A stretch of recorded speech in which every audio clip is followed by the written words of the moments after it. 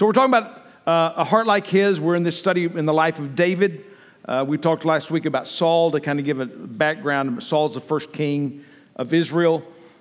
He's king 7 days, and God says, "I found somebody after my own heart," which we know in retrospect, we know that this is going to be David. But what's interesting about this is at least 12 years before David is born. So then then it's going to be a while before he's, old enough to become king. So this is interesting how God is calling David. He's choosing David before David is able to do anything good or bad. David hasn't done anything yet. And it's kind of how God chooses us. And do you remember those days, back in the olden days, when I went to school, we got to have recess. And during recess, we would go out and play various types of games. Depending on the season of the year, we would play football in the lawn there in front of the elementary school. We would play baseball. We go to the back and play. And one of the dilemmas of that is that you had to choose up teams. And that's fine, but there's always that fear that you're not going to get chosen. And you certainly don't want to be chosen last. And you certainly don't want to be, as a guy, you don't want some girl to be chosen ahead of you. It's like, that was like the death knell of in your life right there. So we all struggle with that. We want to be chosen. And this is interesting that God calls out to us really from eternity. And he says to us, "I choose you." And what a glorious thing that is that God, knowing us, he doesn't choose us because he looks at us and says, "Well, that's going to be a good one. I'm going to choose that one." He chooses us because of who he is, not because of who we are. So we're going to look at that today. Saul is going to be king. He's going to be king for 40 years. 7 days after he's anointed, God says, I'm going to replace you. And now 27 years later, something's happening. 1 Samuel 16:1. Now the Lord said to Samuel, "How long will you grieve over Saul, since I have rejected him from being king over Israel? Fill your horn with oil and go. I will send you to Jesse the Bethlehemite, for I have selected a king for myself among his sons." So it's Saul is king. It's 12 years until David is born. And now David is probably about 15.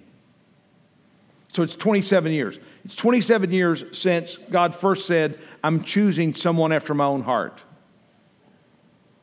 to the time that he anoints David as king. 27 years, Saul continues to be king, and he's going to end up being king another 13 to 15 years after David is anointed to be king. Saul is going to be king another 13 to 15 years.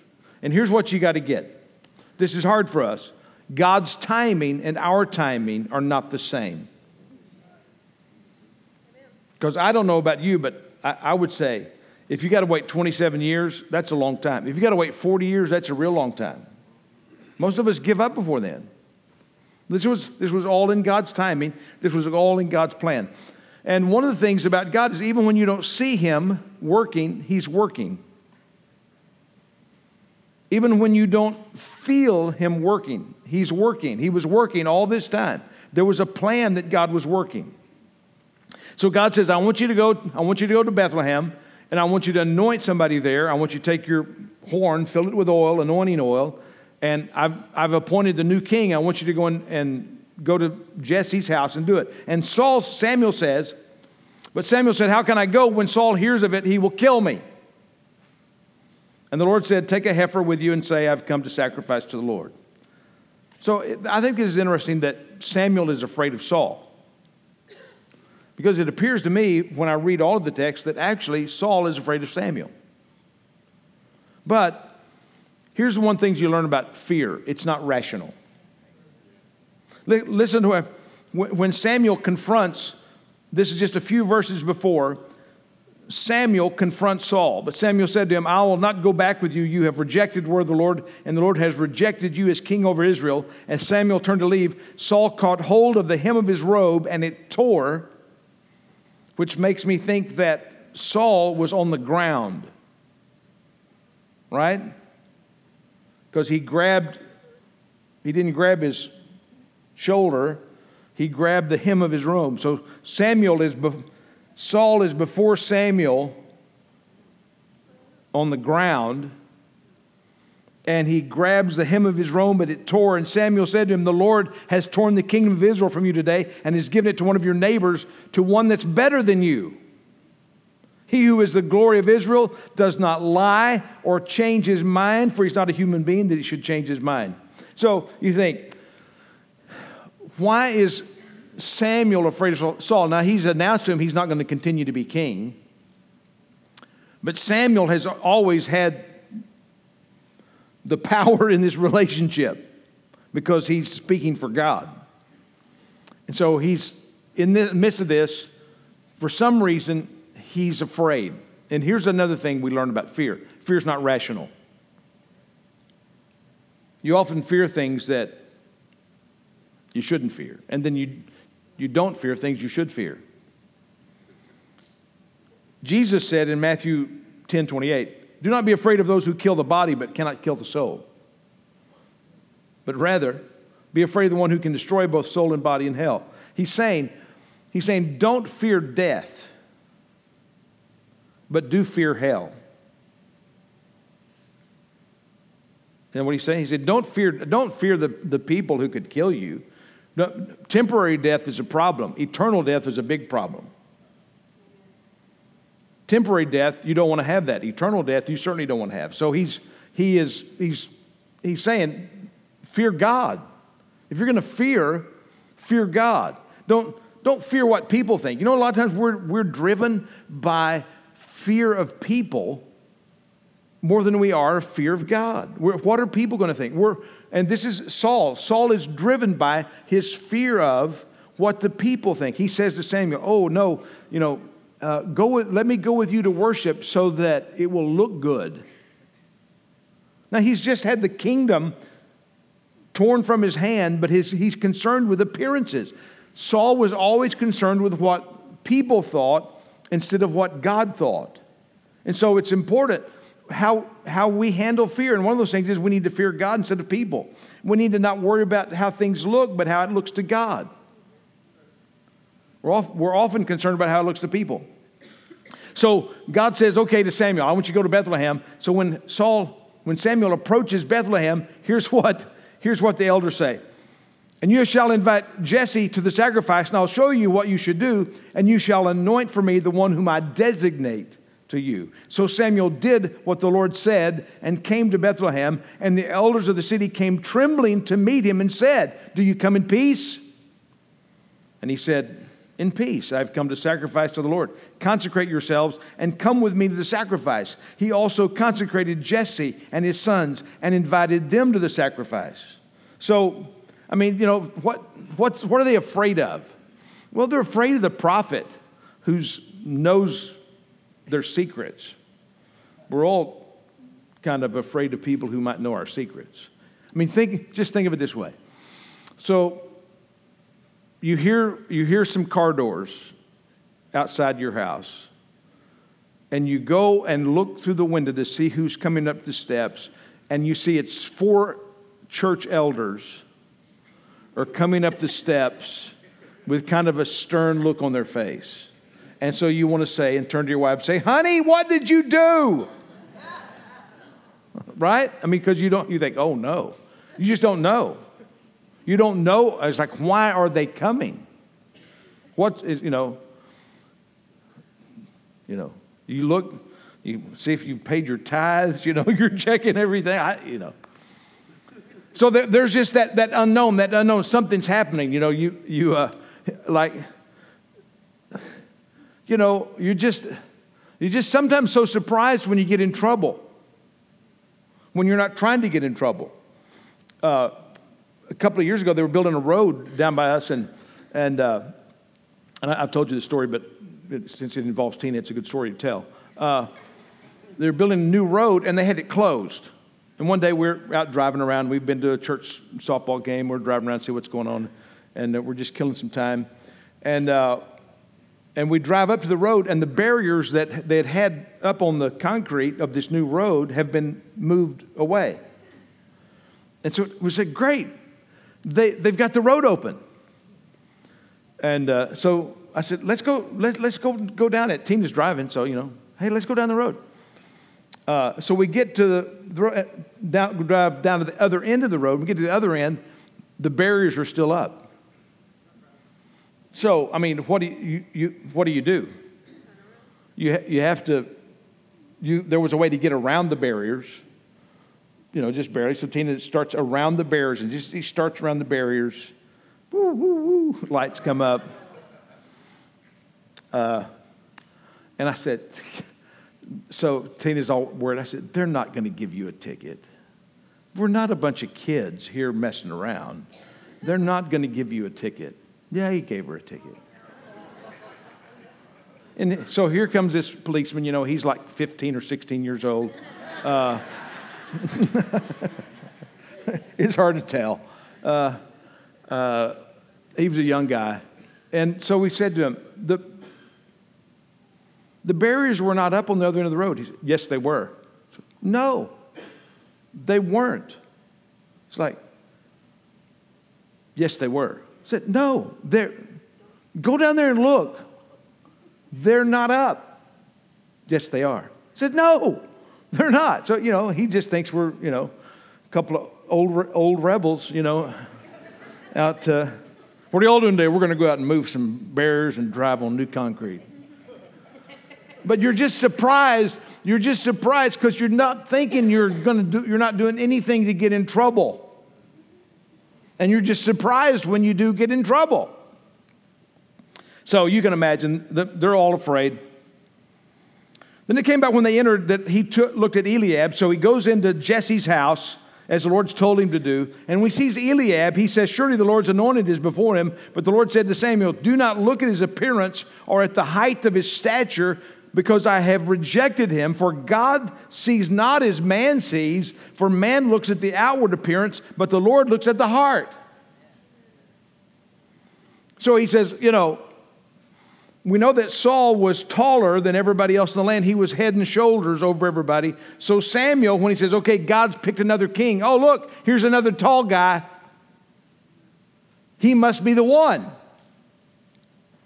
So the Lord says to Samuel, no, it's not because he's tall. I've rejected this one. Don't look at outward appearance. And here's the reality. Men do look at outward appearance. The way we judge people is how they look. Right? We may try not to be that way, but God looks at the heart. God's looking beyond that. So he just assumed. Even when God is doing a new thing, it's hard not to look for the same old thing. If God's done something a specific way in your life, we tend to get locked on how God did it instead of how God's doing it. God often does things creatively in our life. He often does things differently than he did things other times in our life. And also, we want to make sure that we're seeing people the way God sees them, and we're not seeing things through the world's eyes, that we're not judging people by appearance the way the world does, because we don't want to judge the way the world judges. We want to judge the way God judges. So we don't want to write people off as we would be tempted to do because they look a certain way.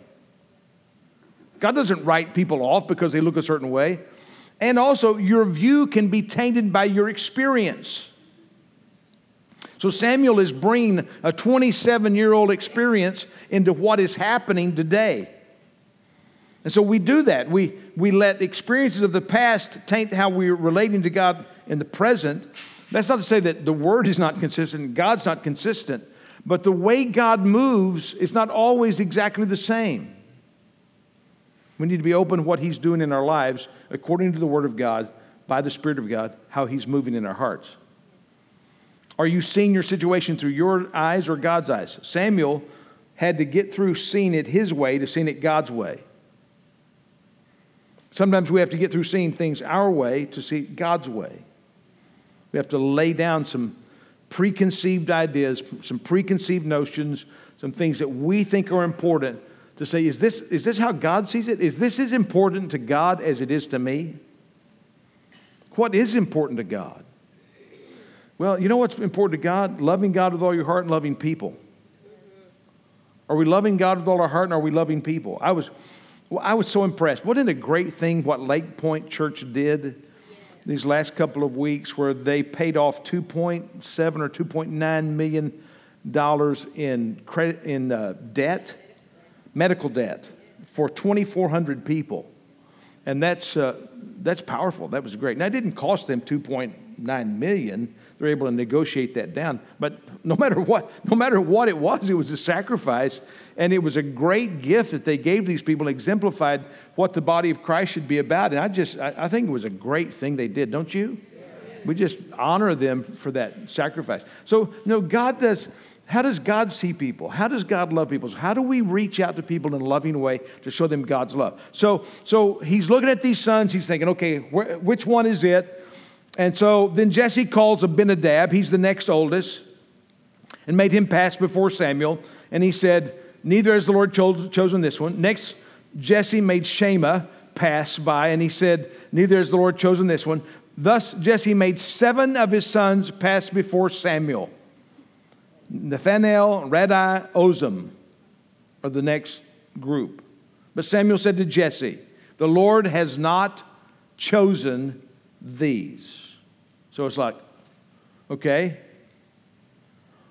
is this it? Is there anybody else? And they're like, yeah. And Samuel said to Jesse, are these all the children? He said, well, there remains yet the youngest. Behold, he's tending the sheep. And Samuel said to Jesse, well, send and bring him, for we will not sit down until he comes here. So you think David is kind of like this forgotten son. He's the youngest. You know what happens with the youngest child? I don't know if you know this, if you have multiple children. With the youngest child, you're tired. They say, well, the young child gets away with a lot. They do, because by then you're like, that wasn't such a big deal anyway.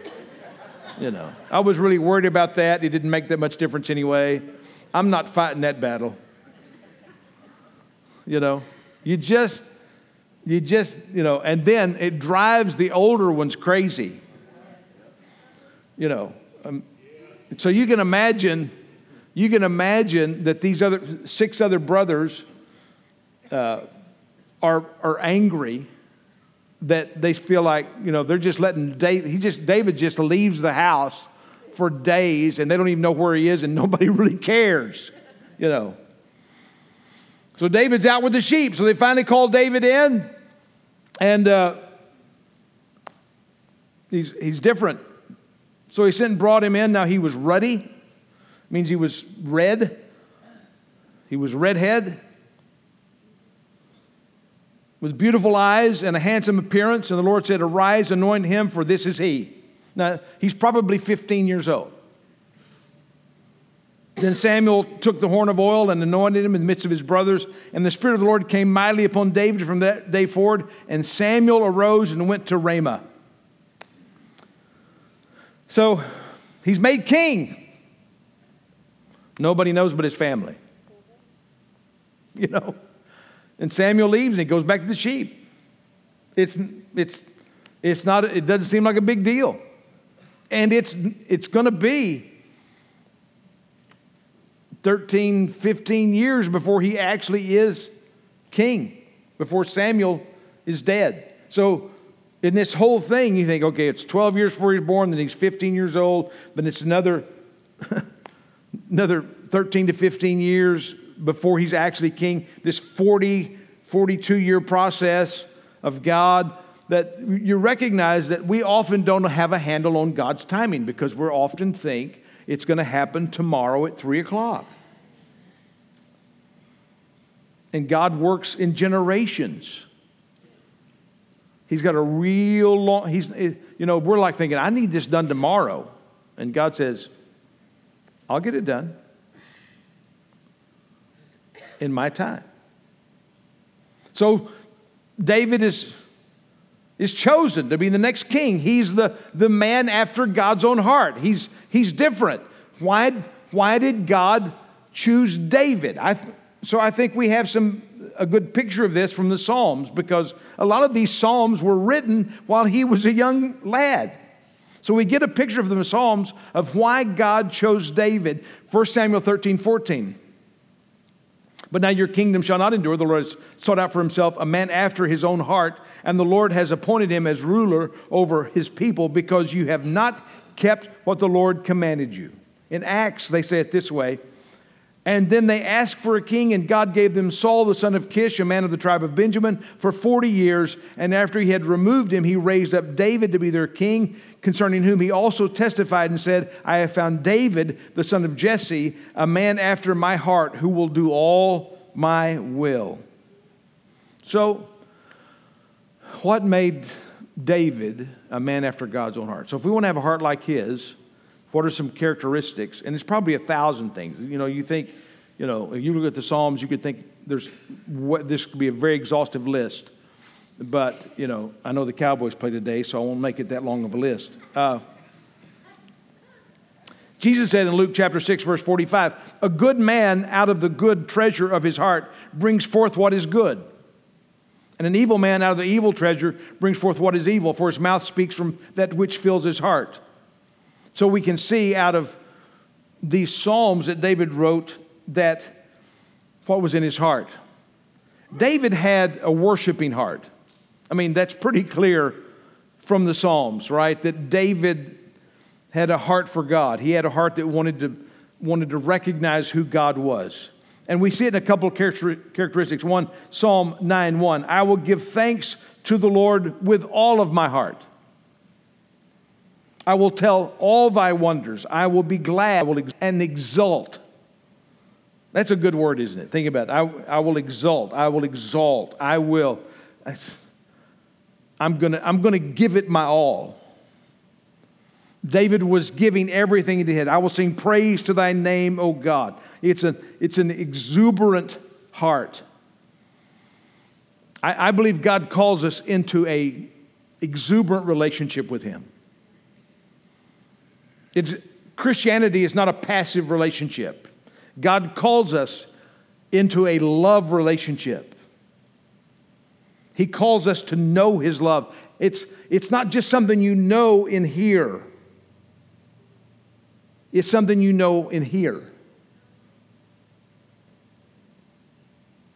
It's something you feel. Christianity is not just something you know. Knowing Christ is something you feel in your heart. It is an experience. Just like, well, how do you know that? Well, how do I know that I love Tina? In my head, I could say, well, she's a beautiful woman. There's a lot of beautiful women. Does that mean I love every beautiful woman? What, just because I know that?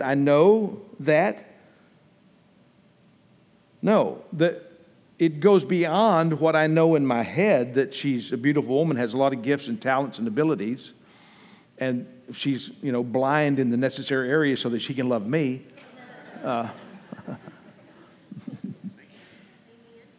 Isn't that the old joke? He said, the man's arguing with his wife, said, why did God make you so beautiful and make you so stupid? And the wife says, well, he made me beautiful so you would love me, and he made me stupid so I could love you.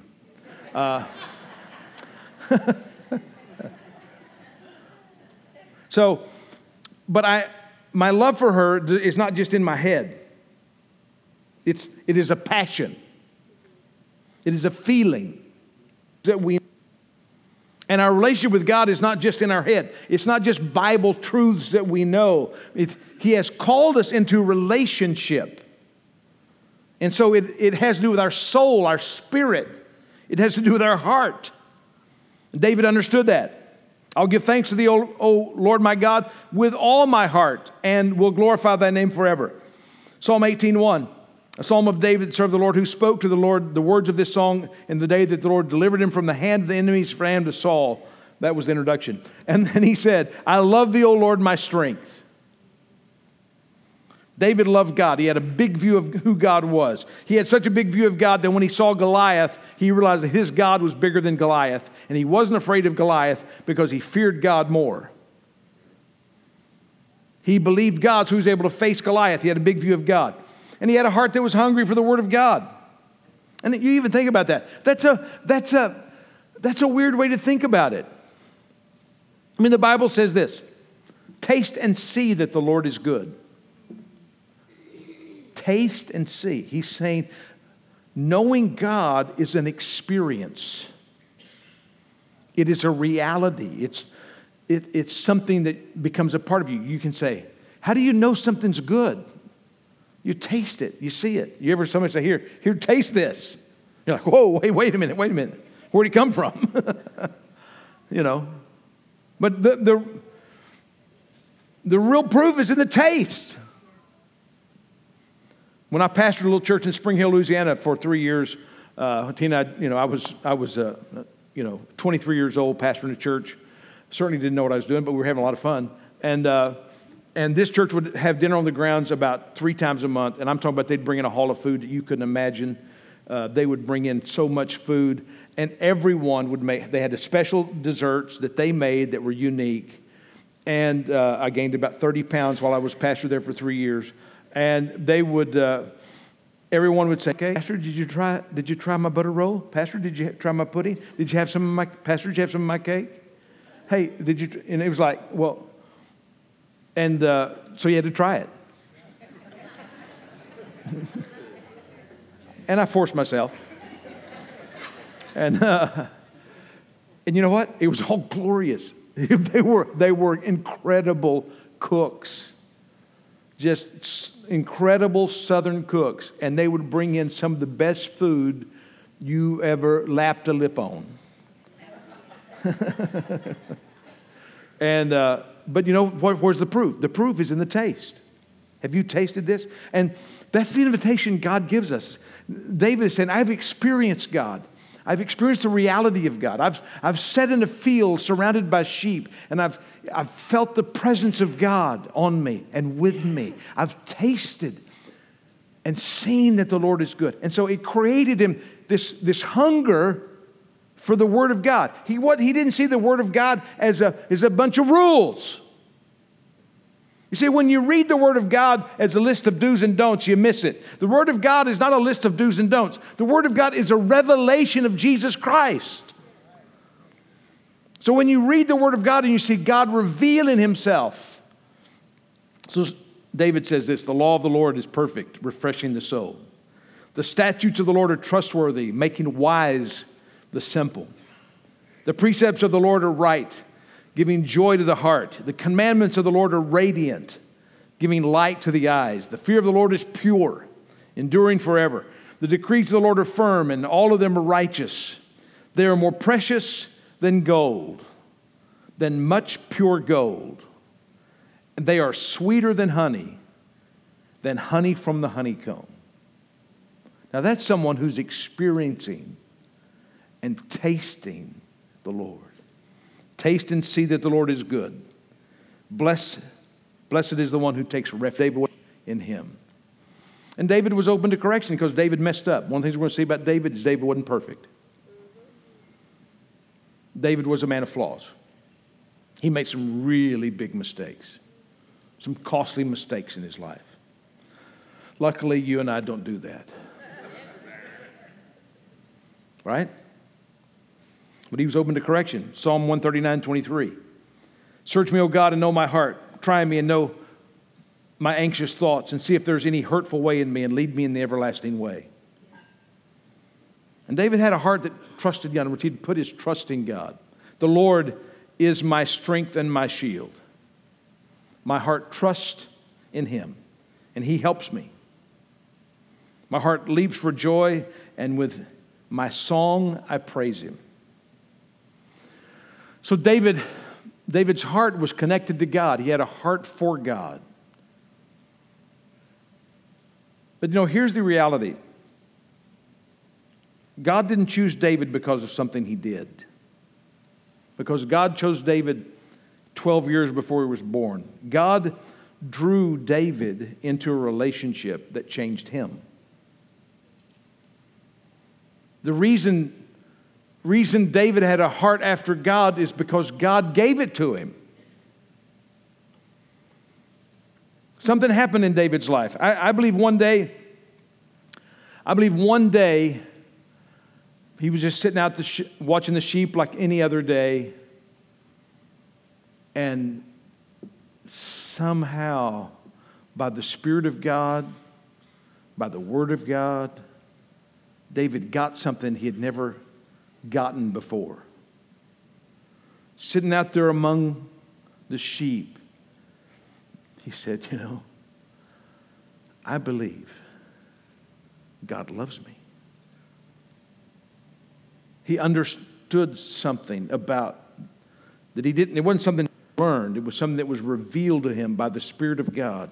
In that field, the Word of God was revealed to him, the love of God. We love God because He first loved us. And in that moment, something happened in David's heart, and he realized, the Lord is my shepherd. I shall not want. He maketh me lie down in green pastures. He restores my soul.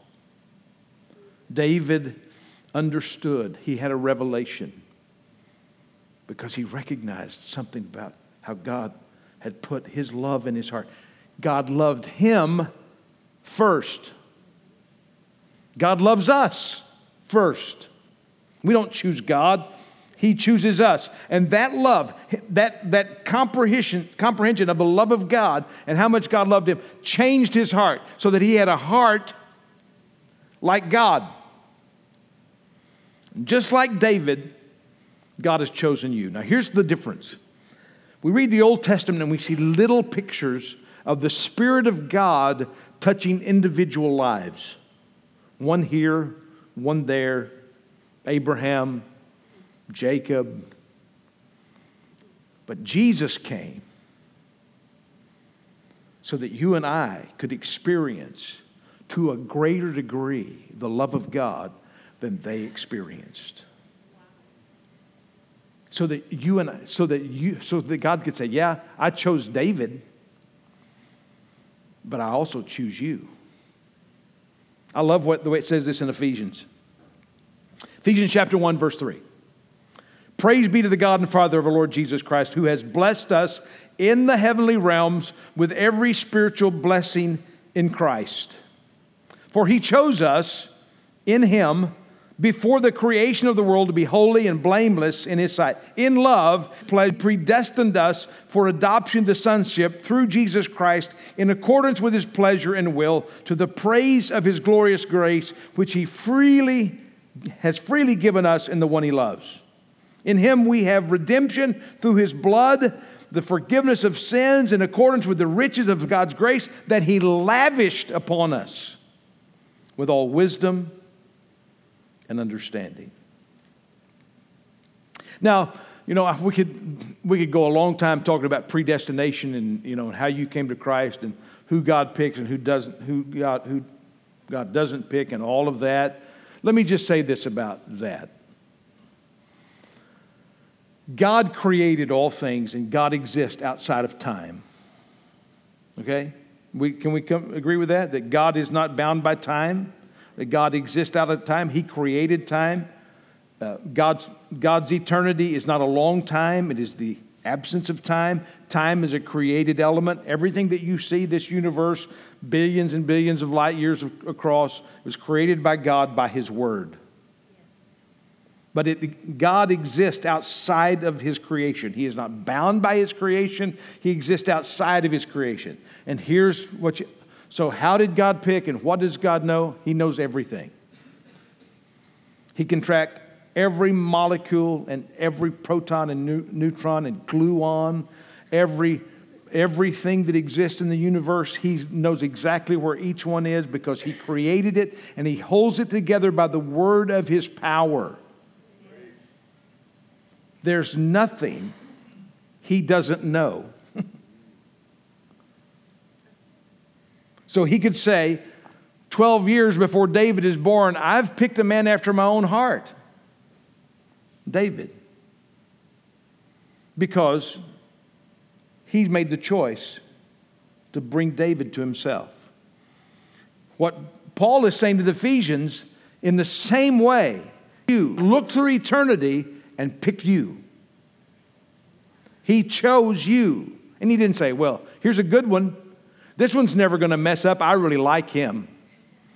I'm going to get Greg Dietz. He never has any problems. Right?